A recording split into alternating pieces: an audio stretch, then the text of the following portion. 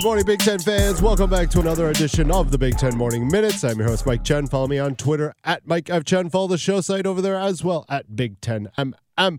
It is Thursday, June 11th, 2020, and yesterday was a big day for one Big Ten baseball player, but we'll get to that in just a moment as Iowa yesterday grabbed a commitment from Ohio quarterback Joey Labas. Labas, 6'4", 170 pounds.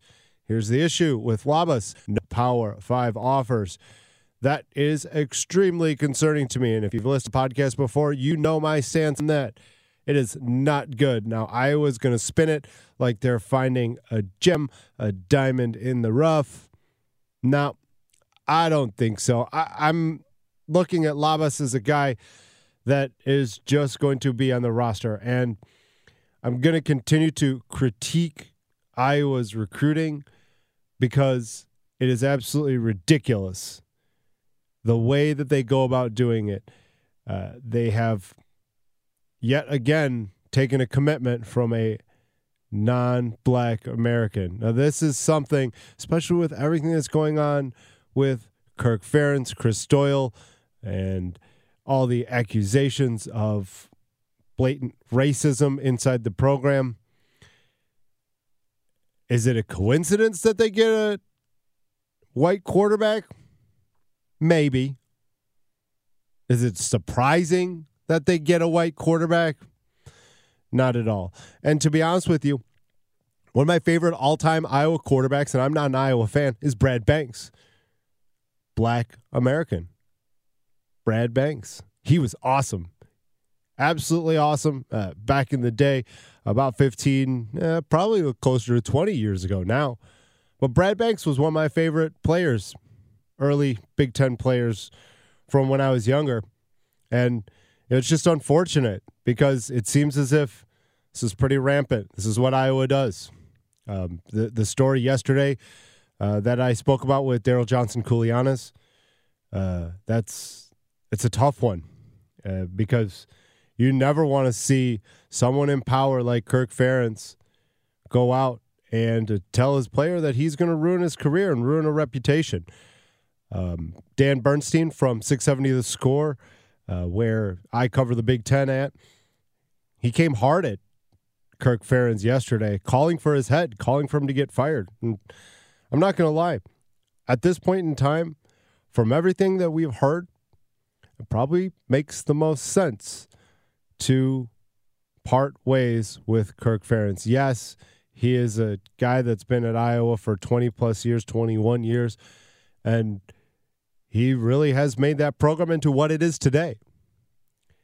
But unfortunately, it's not something that you should be proud of when you look back and hear that over 50 players have come out and said there's some sort of racism going on, that they didn't feel comfortable.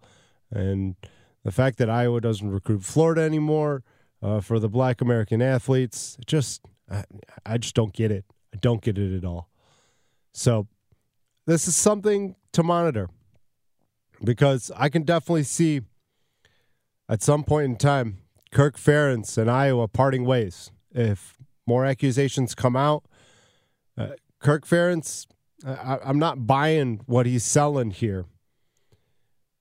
You're not going to tell me that you're going to change, and you're a gentleman in your 60s. Old dogs don't learn new tricks. It's a difficult situation. So we'll continue to monitor what's going on in Iowa City. I know what's going on in Minneapolis. They're not happy. And the reason why they're not happy is because Sam Jackson once again decommitted from the program. Sam Jackson has committed to Minnesota twice. The talented athlete from Illinois. And I think Jackson has his sights set on playing quarterback. And I don't think Minnesota's plan was to have him play the position. I think their plan was to get him on campus and find the best fit for him and go from there. Well, Jeff Brom in Purdue said, you know what, young man? Why don't you come over, next state over, much closer, a closer drive, that's for sure, for your family to come see you play. and let's play some quarterback. And I'll tell you what, Jeff Brom, what he has done with his quarterbacks, it's been pretty solid. I mean, albeit last year there was a ton of injuries, so you can't. I think last year was a little bit of aberration. But Elijah Sindelar, not a guy that is going to get drafted, but a damn effective quarterback. So I like this pickup for Jeff Brom. I think it's pretty solid. And when you look at what Sam Jackson is, yeah, if he doesn't work out at quarterback, maybe you could move him out to a wide receiver, a slot back, potentially an H-back. So, hey, you know what? Take the commit. If he doesn't work, move him later. No big deal. Love it. Good job, Jeff Brom, going and flipping Sam Jackson from Minnesota. Let's move on to, I'm sorry. I got one other note on the football side of things, as Michigan State has announced an in-state rivalry with Central Michigan.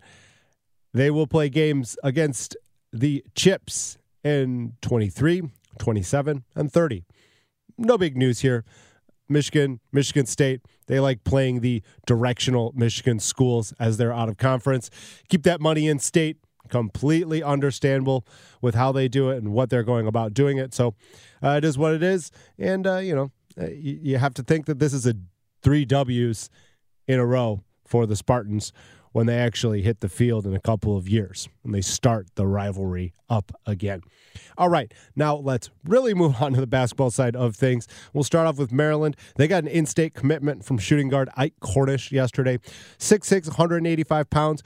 Cornish had offers from Rutgers, Georgetown, Georgia Tech, DePaul, Xavier. Now, Cornish, not a huge big-time prospect, a solid get for Mark Turgeon and the Terrapins. You look at the offer list, and again, basketball's different than football. And I'm always going to say this because basketball, the rosters are so much smaller. You can't have as many players. So therefore, schools are a lot more selective as to who they give offers out to. So when you're looking at it, Georgetown, perennial power. DePaul, I wouldn't say that. Xavier, they've had some good runs. Georgia Tech's okay. Rutgers is on the up and coming. Steve Beichel really has that program going in the right direction. But Cornish ultimately opted to stay in state, stay at home, play for Mark Turgeon and Maryland, and a pretty solid get for the Terrapins. Another quick note on scheduling. Iowa has announced that they will face Oregon State in a non-conference neutral game site sometime this year. We don't know where that is, where it's going to be played, and when it's going to be played, but we do know that they will play each other.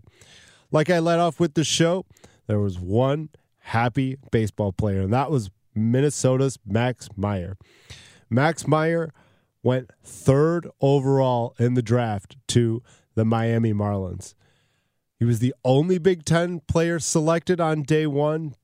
Rounds 2 through 5 will be held later on today. You have to expect to hear a couple more Big Ten names getting called this afternoon or this evening. But Max Meyer, a hard-throwing right-hander, a little bit undersized. You know who he reminds me of when I watched highlights of the young man? Tim Lincecum. That's what Meyer looks like. Small, has a little torque. Now, Lincecum definitely had a wind-up that was different, that created a lot of herky-jerky motion that he had been doing for such a long time and perfected. And unfortunately for Lincecum during his big league career, as soon as his body started to break down and he couldn't replicate his delivery, he had a lot of issues, and he started to get hit, and he started to get hit hard.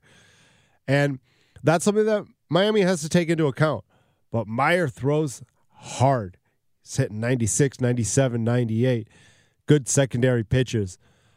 Congratulations, Max Meyer. You're the Big Ten's highest drafted player this year and the only player selected in the first round.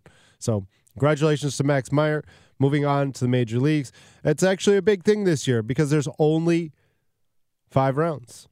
If there were more rounds, it wouldn't be as big of a deal, but it's pretty impressive that Minnesota's Max Meyer gets drafted in the top 3, 3rd overall to Miami.